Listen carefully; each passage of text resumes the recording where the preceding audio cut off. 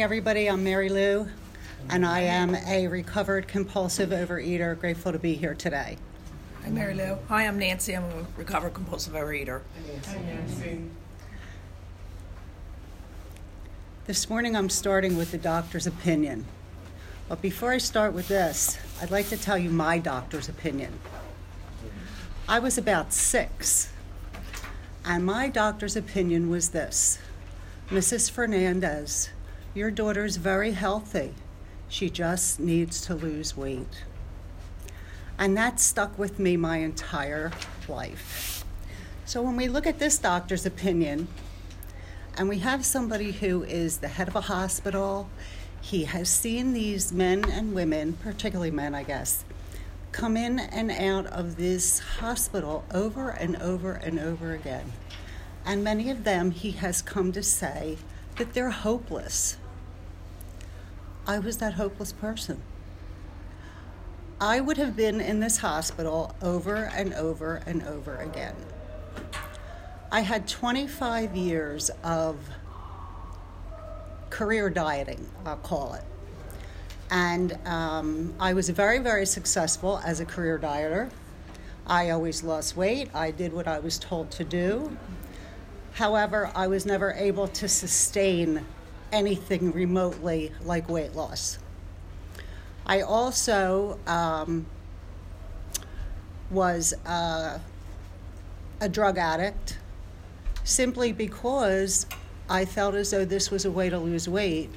And for roughly 12 years, I was addicted to amphetamines and other drugs that were related to them. So there was methamphetamine, cocaine, whatever it took so that I wouldn't eat. And that was how I lived my life. So this doctor has seen people very much like me. They may not have been using the same thing, but it's the same idea, right? And he said they were hopeless. Well, what does that mean to be hopeless? It means to me that it's a death sentence. There's no hope. There's nothing that I can do for you. I've tried everything there is. Unless you stop doing this, you're going to die. Or you're going to be so sick and so miserable that you wish you could die. And what's interesting is that there was this guy, right? So he was a repeat offender. And on one of the times that he came back, somebody gave him an idea that there's something else that you could do besides coming to this hospital that might help you recover from this terrible disease that you have. And because he had been there several times and he had a lifetime, an adult lifetime of alcoholism, he jumped on this idea. And he also decided, because he was told that if you do this and you tell other people, that you can be recovered. So Dr. Silkworth has a verifiable account of what he saw these people do. And he saw a man go from hopeless to hopeful. He saw somebody that had hope. And that's my story. I came to Overeaters Anonymous after dieting for 25 years. And when I walked into the room, I didn't know anybody. It was a phone call that I had made. I had heard of OA many years ago. And I walked into that room, and people like you all of a sudden wanted to help people like me. And I was like, okay, I didn't know what was going to happen. I didn't know how I would react, but I knew that this was different. This was not somebody telling me, here's what you eat and this is what you do. This was somebody who apparently seemed to care about what my outcome was going to be. So, never being able to sustain anything like, I don't know, I guess to say that I would be on a diet for the rest of my life, you know, I thought that that was like incomprehensible. I was never going to do that. So we know that the doctor had made a lot of observations, let's call it. And one of his observations was that I'm a doctor, I'm a scientist, I have all these resources, but I can't help these people. And why can't I help them? And yet, this man who came the other day says, I have a possible solution, and I'm going to try and share the solution with these other people. The doctor himself wanted to give us an idea of what it was that he observed. So he saw that these people like us, had a twofold illness. He saw that there was an obsession of their mind to take the first drink or the first bite, as we might say. But also he saw that once they did it, something physically happened to them. They were not normal people. And he termed this a phenomenon of craving. So I had to look up this phenomenon. What does that actually mean?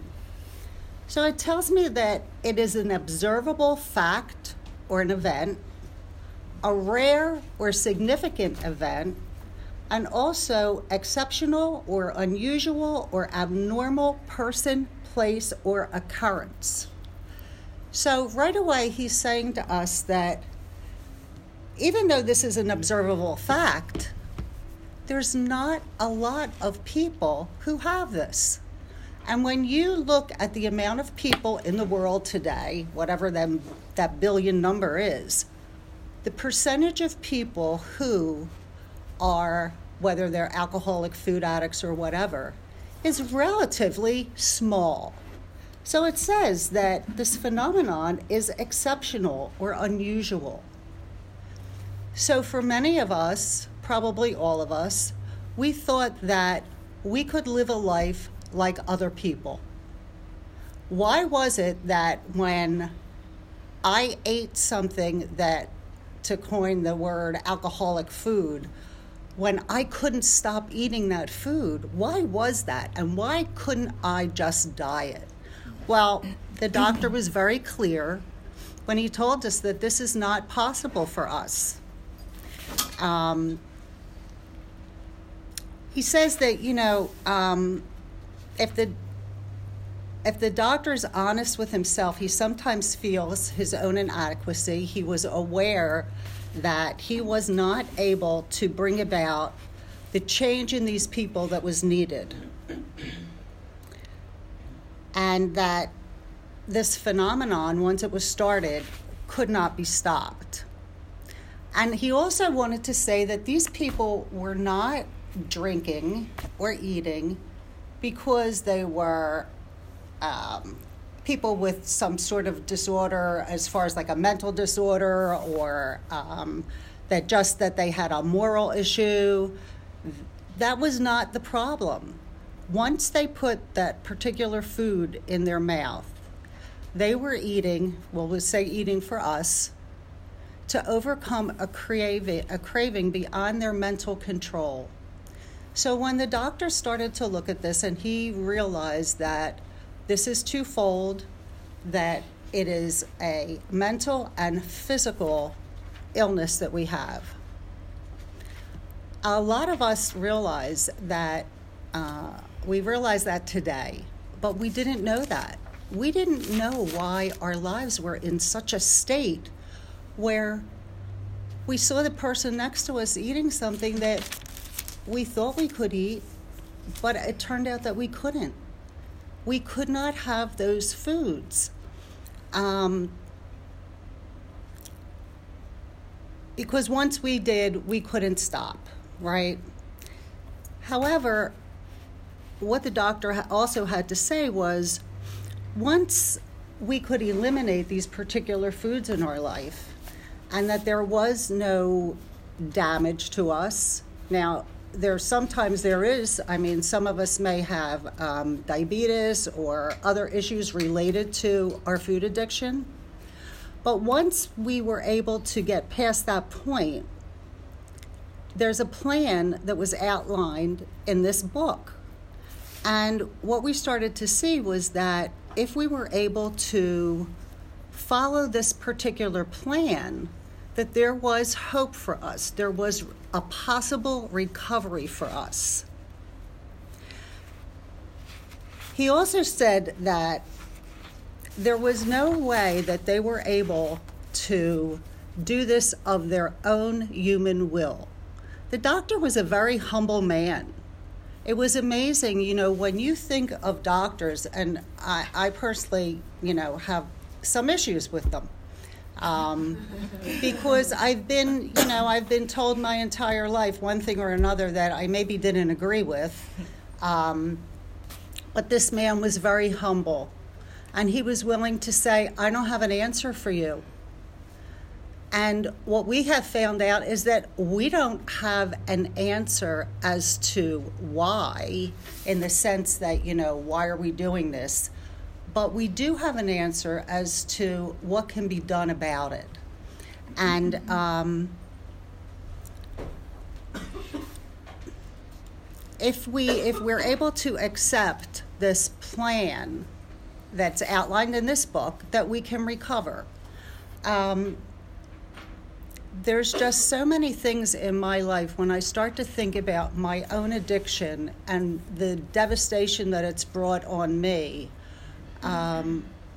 It's really, sometimes I get sad about it, but then when I look at what was given to me when I walked into the room of Overeaters Anonymous 27 years ago, and I saw that there were people who had something that I wanted.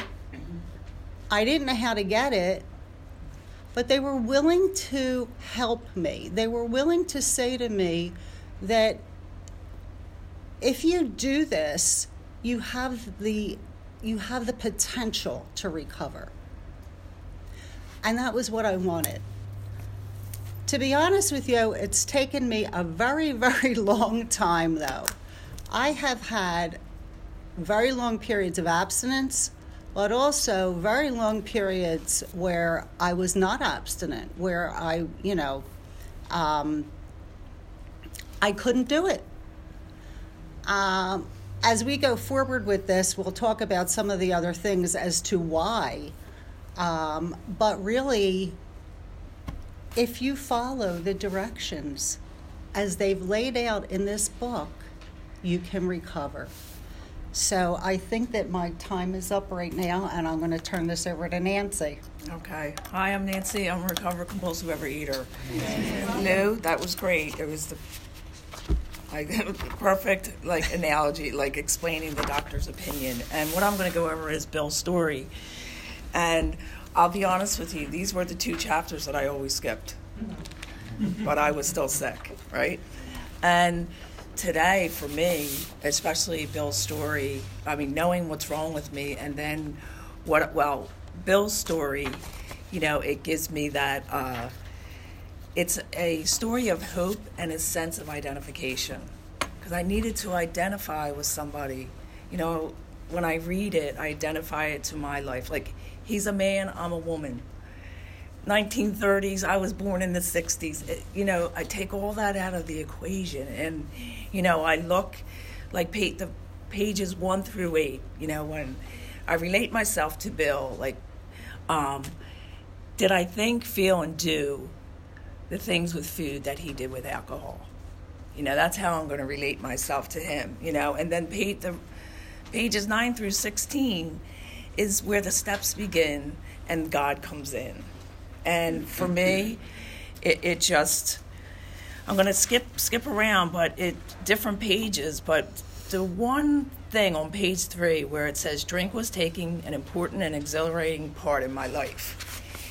I'm just going to relate it to my own life, that as a kid, I started really liking food. And it took on a whole new meaning. I don't know, I can remember back, and the thing for me was I could eat what I wanted and not gain weight. So nothing showed on me. So then I go into grammar school, and I'm playing sports. I'm like active, but it's progressing. And the more I'm eating more, but I'm like, oh, I'm playing sports. Like I knew from a young age, like there was some kind of control and obsession with the food. So I remember me and a girlfriend, and I just saw her the other night. This is just crazy how this all works. Like Michael was saying, 17 years, and it was 17 years ago that I came into OA. And we used to go every day after school, and we would eat a big bag of Jacks. I mean big. We would go to this deli and a big soda.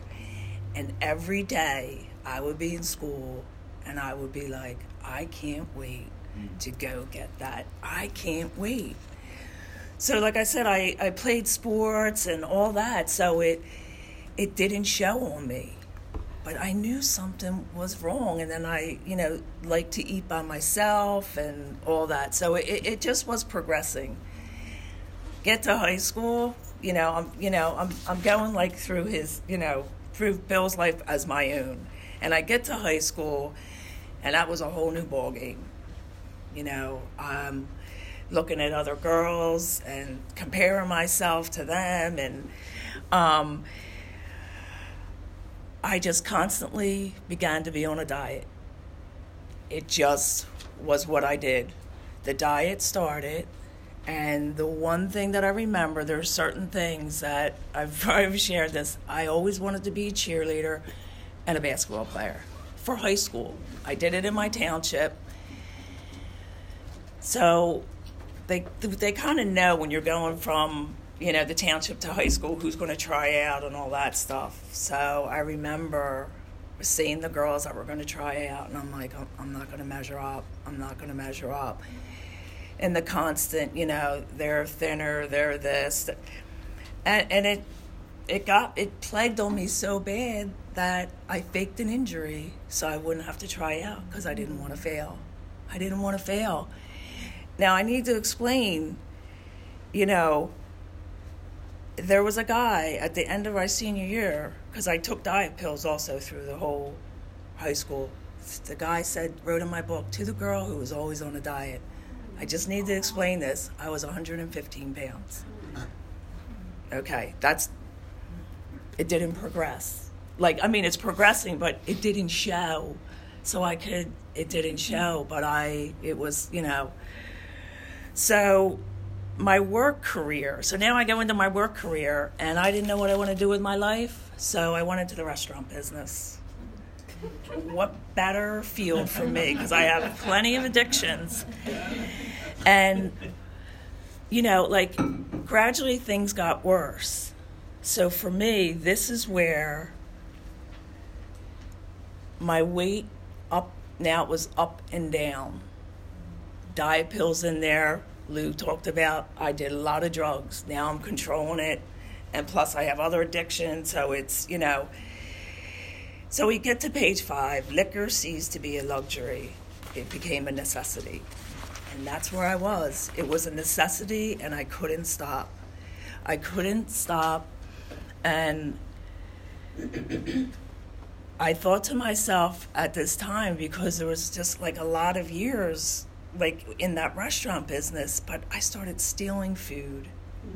All the things, I was entitled to steal that food so I could go home, because what also began is I began to eat in the middle of the night, and that became a thing that happened every night. And I used to wake up and go, how did this happen again? And waking up and swearing, I'm not going to do it again. I'm not going to do it. And I would try my pants on, and if they were tight, I was mad at the world. If they were okay, they fit, I'm good.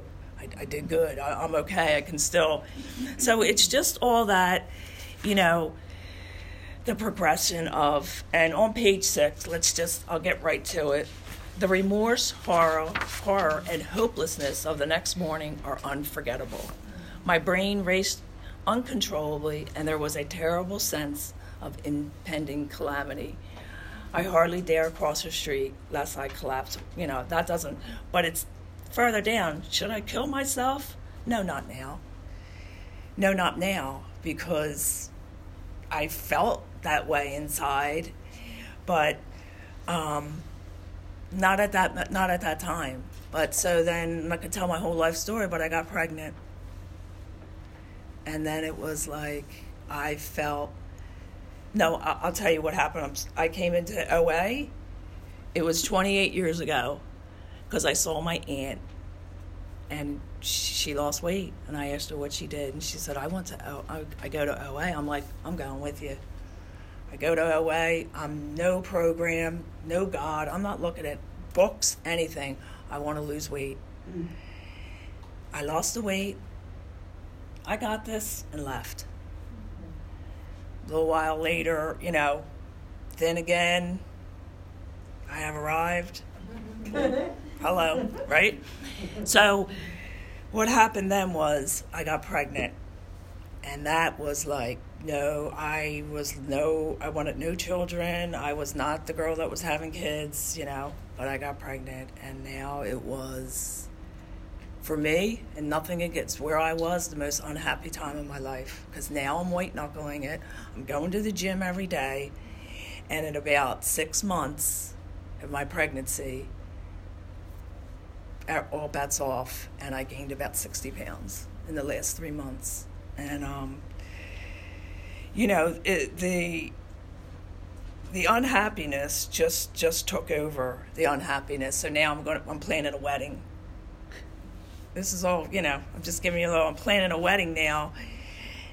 And the mental torture of thinking if I get fitted for a dress, is that going to fit me in a year from now? Like it overtook my life. That's all I thought about.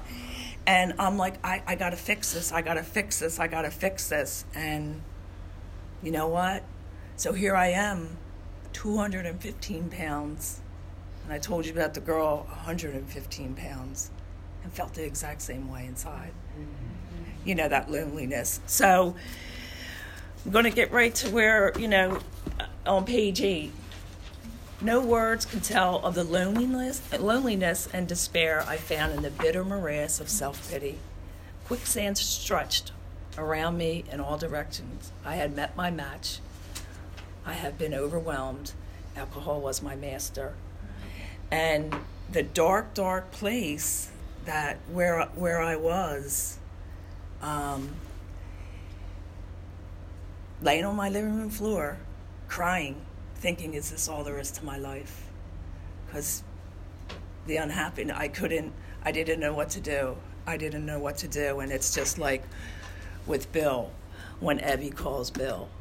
It's crazy how you relate it to your life. I made a phone call to somebody in OA. It was something in a paper because it was, like 17 years ago. And I made a call, and a nice woman on the phone told me where a meeting was.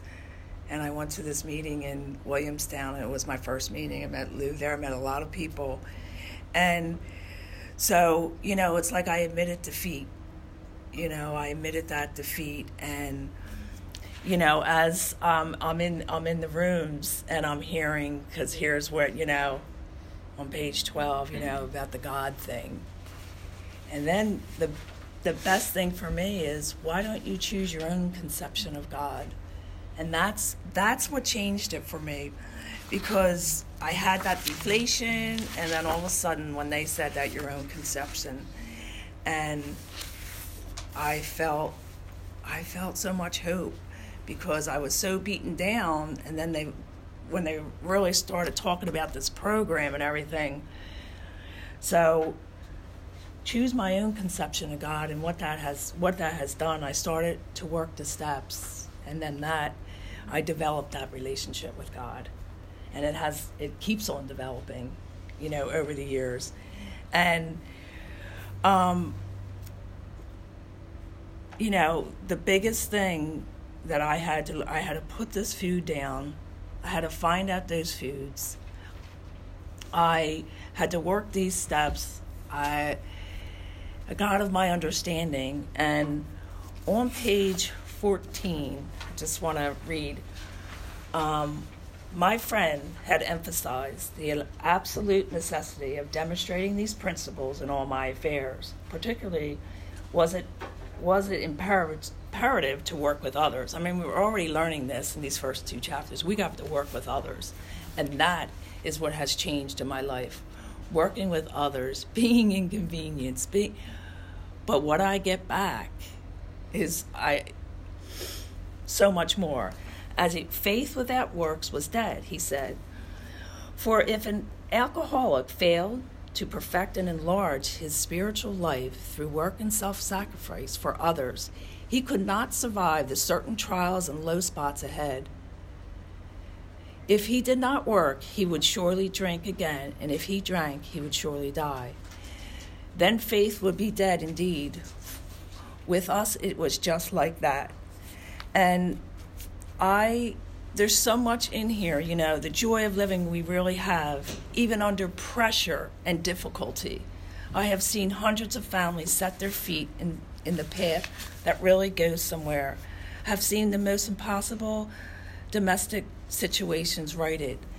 This book, it tells me, there's so much in life, and it has everything in here. Every situation, every lesson,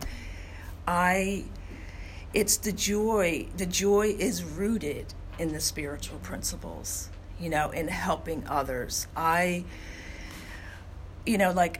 What I learned was, when I couldn't get this, was a sick mind can't heal a sick mind, and I needed help.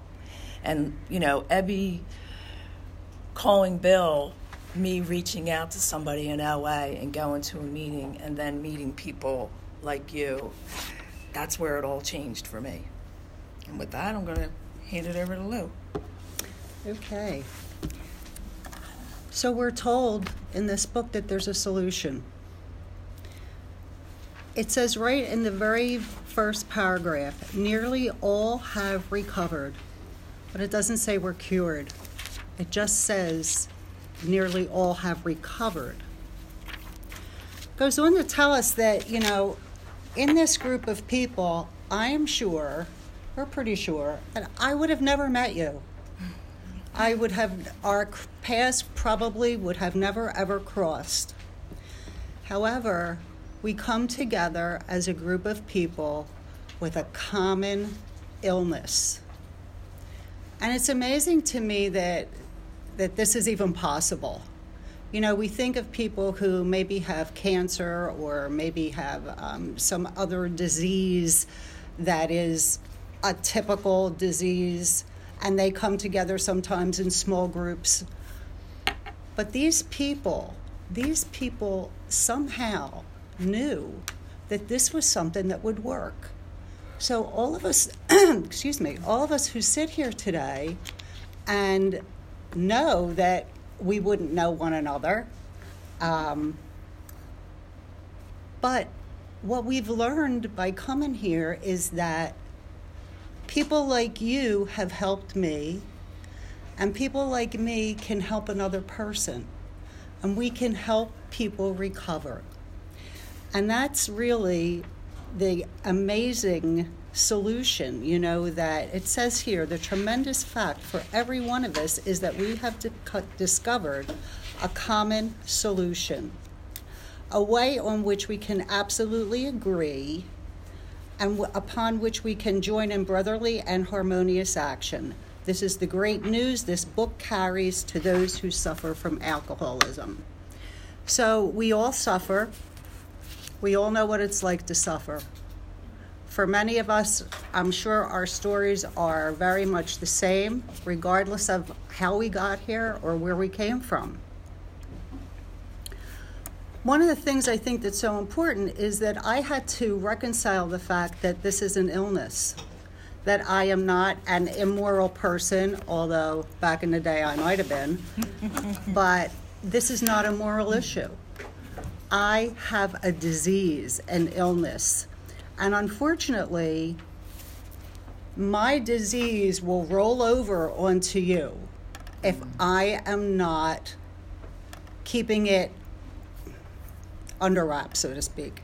I will bring havoc to other people. And I have had that in my life where, it tells us it brings misunderstanding and resentment and financial insecurity. Financial insecurity, that's very interesting to me because for me, my compulsion runs in a lot of different directions. I'm not just a compulsive overeater. I am a drug addict. I am a compulsive spender. Back in the day, I was a compulsive restaurant person. I like to eat. There was no doubt about that. And I would be at this French restaurant around Walnut Street, Broad and Walnut. And I'll never forget it. It was so amazing and so wonderful. I didn't have any money. I didn't care. I was going to that French restaurant because it was something that I wanted to. I like different foods. I was not the junk person. I wanted to be where the food was really, really good. I like to cook. I learned to cook at a really young age. So these are things that, were interesting to me. And it also, where it talks about, bringing havoc on other people, it really is true. I have been married. This is my third marriage. We go on to look at things where we talk about, our relationships with people. And I didn't know how to have a relationship because I was all about Mary Lou and how I was going to get what I wanted. And that was the way I lived my life. I would make you think I cared about you, but the truth was that I really didn't. Because this was about me. But when I came here, the first meeting that I was at, and I will tell you this is the God's honest truth and I'll never forget it, we were in a circle, that's what we used to do in the beginning of the meeting, saying the Serenity Prayer. And I felt like these hands were on my shoulders. And it was the oddest sensation, and I don't think that I've ever had anything like that again. And when I left that meeting, I didn't know what was going to happen, but I knew something was going to happen because it was different. And, today I look back on that, and I feel like that was the hand of God on me those 27 years ago in Williamstown. There are people, when I go to that meeting every Monday night, that are still there from those years that I walked in. And I am very grateful to have had something like that happen to me. And they cared about me, and they wanted me to recover. In some ways, the unfortunate thing is that we weren't using this book 27 years ago. I knew this book existed, but nobody was telling me to read it. And there was one meeting in particular that I used to go to. It was a Wednesday night. It's long since gone. But when I tried to bring this book up, because I had this little discovery, I got the book. It's about 3 months into program. And I was reading it, and I came across the promises. And I remember reading that and crying my eyes out and thinking to myself, could this really happen to me? I was only 3 months in program. So I go to there were two women that used to run the meeting. And I went there and I said, look, I found this, Could we read this? No, we don't read out of that book. This is true, but it's a long time ago. I think we've all come a long way. People who have been around the rooms a long time have seen the evolution of, not that the big book wasn't there, but the evolution in a way of using this as a guide to our recovery. And this to me is what has been so important. I have been in so many step groups over the years that I cannot even begin to tell you. I think the first one that we ever did lasted 14 months. We used the OA workbook. We went every week. We were dedicated to what we were doing. We wanted to recover, and that was what we used. And guess what? That worked. If you worked it, but you didn't have all of the facts as they're laid out in this book.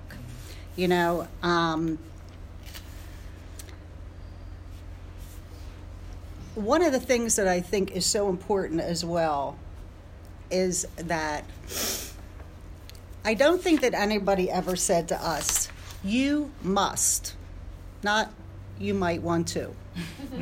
You must put down the food if this is going to work for you. But nobody was saying that. They were saying, do the best you can. And yes, of course we have to do the best that we can. But if we're not putting down the food and our brain isn't clear, we're not getting it. So guess what, people? I didn't get it.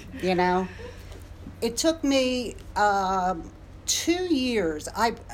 For some reason or other, sugar was very easy for me to put down.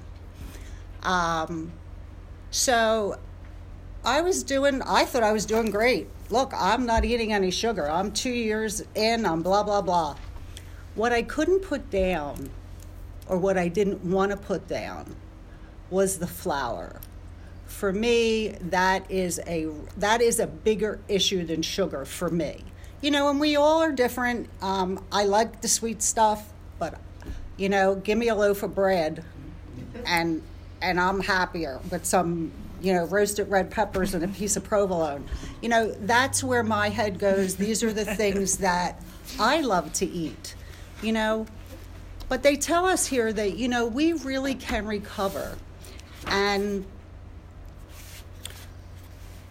they take us through, what is the difference between the person who is just eating a lot because they like to eat, and me, the person who can't stop, So I am the person that can't stop. I will lose all control, as it tells me in this book. But I'm telling you, I feel like I never had a chance. I feel like I never had a chance growing up, for whatever reason, Because I told you that I was a perfect dieter. So that says I have a lot of willpower. I can follow direction. I can do what I need to do to lose weight. But I never had that God power that it talks about in this book. I was always about, I can do it, I can do it, I can do it. And I did. I can do this. It took me a really, really long time to learn how selfish I was, how dishonest I was, how I didn't care only about me, And that is why in this program I have relapsed many, many, many times. We go on and there are so many different things in here. It's hard to even in 15 minutes touch on all the things that I would like to say.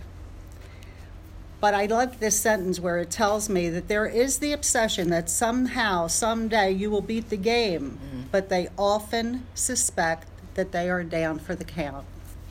And after many relapses, I finally started to agree to that. One of my favorite paragraphs is on page 24. And, anytime you see something in italics, it's important in here. And it says, the fact is that most alcoholics, for reasons yet obscure, have lost the power of choice in drink. Our so-called willpower becomes practically non-existent. We are unable at certain times to bring into our consciousness with sufficient force the memory of the suffering and humiliation of even a week or a month ago. So my suffering and humiliation is that I used to be 270 pounds. And I would lose 100, 110 pounds, and then I would gain 60 or 70 pounds back. I never did go back up to 270, but I have been back up to like 230, 235. So something in my brain does not work right. And I just wrote in my margin, it says, my memory is not as strong as my obsession. It just is not. There is something so wrong with my brain because it cannot remember. And talk about humiliation. I had a almost family member one time say to me, it was Easter Sunday, I'll never forget it. And I hadn't seen her in a little while. And she said to me, "Oh my God, did you blow up?" And these are the things that you never forget. Like, I never forgot about the doctor. I never forgot that she said that to me. And these are like a pain in my, like a knife that goes in my heart. She didn't mean to be mean to me. But she had maybe seen me 6 months ago and I looked like a different person. Because for me, there was never 10 pounds or 15 pounds. It was, you saw me one day, I was maybe 150, and the next day you saw me and I was 220. It's unbelievable that I could put so much food into my body, knowing what would happen and not being able to control it. So, it tells me right here on page 25, there's a solution. Almost none of us like the self-searching leveling of our pride, the confession of our shortcomings, which the process requires for its successful consummation. And guess what? I didn't like that. I wasn't telling you everything about me. I didn't think you needed to know everything. That's just none of your business. Because if you did, you would never want to talk to me again. And that was the bottom line. That was how I felt. The first time I ever did a fifth step, I did it with my therapist because I felt she's out of the picture. She doesn't talk to anybody. I'm okay with that, And there were still some things I left out. That's just the way it was. And hence, I didn't really recover. I might have been abstinent, but that's a really big difference between abstinence and recovery. I know that today. It's taken me a long time. However, it tells me here that I can solve this problem, and if I follow these steps that are outlined in this book, I'm able to do that and I'm able to recover. It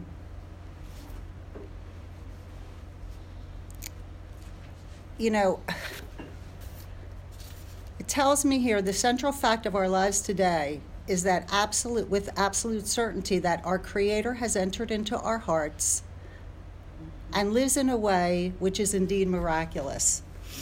And today, I think of myself as a miracle, and I think of Nancy as a miracle, and I think of Kim as a miracle, and everybody else that sits in this room.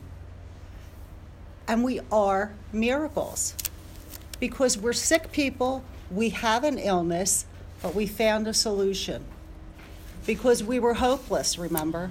And what does it mean? If there's no hope, we're going to die. We're going to die miserable. But it tells me that there's a miraculous way that we can recover. It also tells me that there's no middle-of-the-road solution. And that was something that I tried to find for many, many, many years. I wanted the middle-of-the-road solution. I wanted to do, maybe like the first 5, 6, 7 steps. I was okay with that. But you know what? I really didn't care that much about you. And unfortunately, that was my downfall. It truly was my downfall. I would work with people for a little while and then just kind of get tired of it, I guess. It was like, oh, well, there's nobody around. There's nobody different coming to our meetings. I wasn't taking that step to help other people. And that's where I fell down, and that's where I think many of us fall down, because once again, we're selfish and self-centered, and we think we can do it ourselves. And that was me. So I want to live today. Tells me here, one was to go on to the bitter end, blotting out the consciousness of our intolerable situation as best we could, and the other to accept spiritual help. So today I accept spiritual help. I know that God for me is the one and only answer to my problems today, and I'm so blessed and so grateful to know that. And that if I reach my hand out, which is my responsibility, it's my responsibility to reach out to other people like me who still suffer. So with that, I'll pass this on back to Nancy. Okay. All right. Thanks, Lou. Our last step 1 chapter, more about alcoholism. And I just want to say, for me, these first 4 chapters, I today truly understand. And I've been told no matter what step I'm on, I have to really know step 1. And it's so clear to me today. I used to bypass, like I said, the doctor's opinion and Bill's story, and I so relate myself. So now we're at more about alcoholism. This is just more facts of what's going on, and being abstinent without working the steps. So for me, I'm going to read the first couple paragraphs. Most of us have been unwilling to admit we were real alcoholics. No person likes to think he is bodily and mentally different from his fellows. Therefore, it is not surprising that our drinking careers have been characterized by countless vain attempts to prove we could drink like other people. The idea that somehow, someday, we will control and enjoy his drinking is the great obsession of every abnormal drinker. The persistence of this illusion is astonishing. We've learned that we had to fully concede to our innermost selves that we were alcoholics. This is the first step of recovery. The delusion that we are like other people, or presently may be, has to be smashed. And, my history tells me exactly this. My history of my compulsive overeating and it tells me that I can't compulsively eat and then stop abruptly. It's just not happening. For me, it's not happening. So, and I love it how it just goes, like on page 31, here are some methods we have tried. And, I don't have to go into all of them, but let's do a few, okay? I did every diet imaginable. Every diet. Diet pills, drugs, I did it all. Laxatives, starving, binging, every which way that I thought that I could handle it. And the thing is, normal eaters don't do this.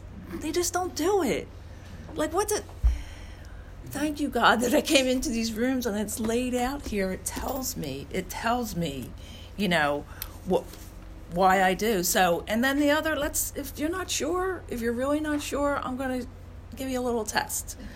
We do not like to pronounce any individual an alcoholic, but you can quickly diagnose yourself. Step over to the nearest bar room, buffet, whatever and try some controlled drinking, eating.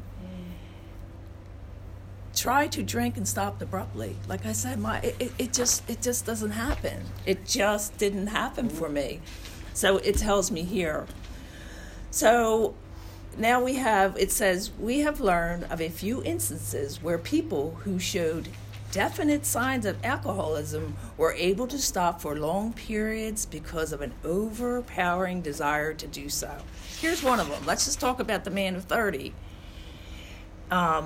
A man of 30 was doing a great deal of spree drinking. He was very nervous in the morning after these bouts and quieted himself with some more liquor. He was ambitious to succeed in business, but saw that he would get nowhere if he drank at all. Once he started, he had no control whatever. He made up his mind that until he had been successful in business and had retired, he would not touch another drop. Okay? All right. That's good, right? Then he fell victim to the belief, which practically every alcoholic, food addict, myself, has had. His long period of sobriety and self-discipline had qualified him to drink as other men. And, the example for me, I already said about it, but I was 30 years old. I know this is crazy, but I was 30 years old because at that time in my life, I had lived with my sister. I wasn't paying my bills. I was so irresponsible. And she told me I couldn't live with her anymore. And I was appalled. Like, that's how immature I was. I was appalled. Like, what do you mean I can't live here? And at 30 years old, I moved back with my parents. This is why I'm just telling the story, because I'm a man of 30. And I remember I started working for my dad's company, and I started stealing from him. But in the meantime, when I saw my aunt, and like, she lost weight, and I asked her, and it was OA. So I'm like, I'm going to OA. I'm going to go there. And like I said, I lost the weight, and it tells me, I think that after a time, I can do it again. And guess what? I can't. So I fell victim again, I met the guy, I got pregnant, and then all bets off, and food took over again. And then the insanity of how I lived and the unhappiness. The biggest thing for me was the loneliness that I felt inside. I felt like I lived in a black hole, and I was always trying to get out. And whatever, I would have a few days, and I would be, and then I would eat, and the dark place that took over. So, let's get right. It says this case contains a powerful lesson. But here's the truth. We have seen the truth demonstrated again and again. Once an alcoholic, always an alcoholic. Like, that's just it. Is this strong language? Like, all the stuff that it says, yeah, but it's true. I need this type of language to hammer this home, in my head. So, I think the biggest thing for me, and which I have learned, and I wrote this, but I go to the pain that brings me the pain. So it's like the jaywalker. Okay? Substitute the word, alcohol, food, for the jaywalker. And that was my life. Just over and over. I'll diet, I'll be okay. And what I learned is that pain, which, he runs out and gets hit by a trolley car. I go to the food. And then I go to the dark place, and I'm alone, and I'm in my bedroom eating by myself. And I can't get out of it. And thinking, same thing, is this all there is to my life? And it's like I can't eat safely, diet happily, all those things that it says, And so I have to go to page, where am I at? 42.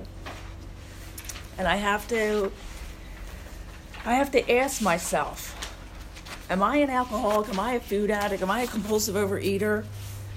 And am I really licked this time?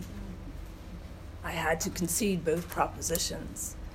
And I had long-term abstinence and in this program, but I didn't work the steps as laid out in this book, like what Lou talked about.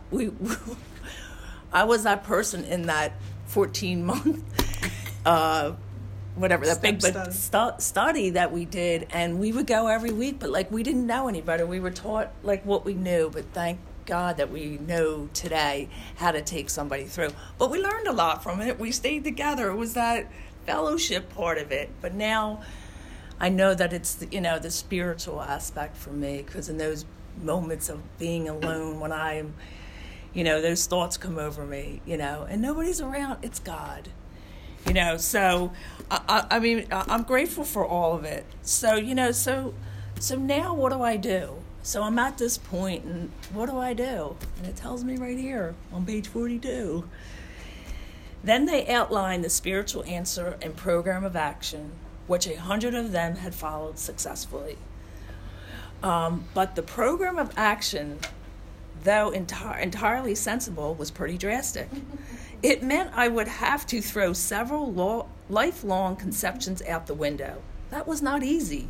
But the moment I made up my mind to go through the process, I had the curious feeling that my alcoholic condition was relieved, as in fact it proved to be.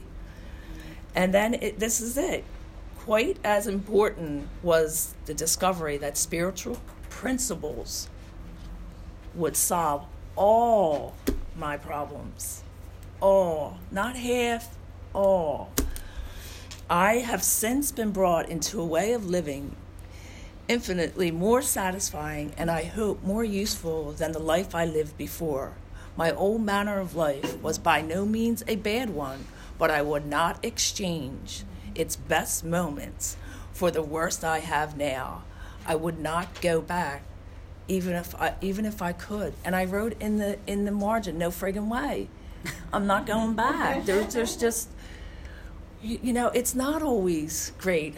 Like everybody else, had a lot of things, but 2 lives in 1 lifetime.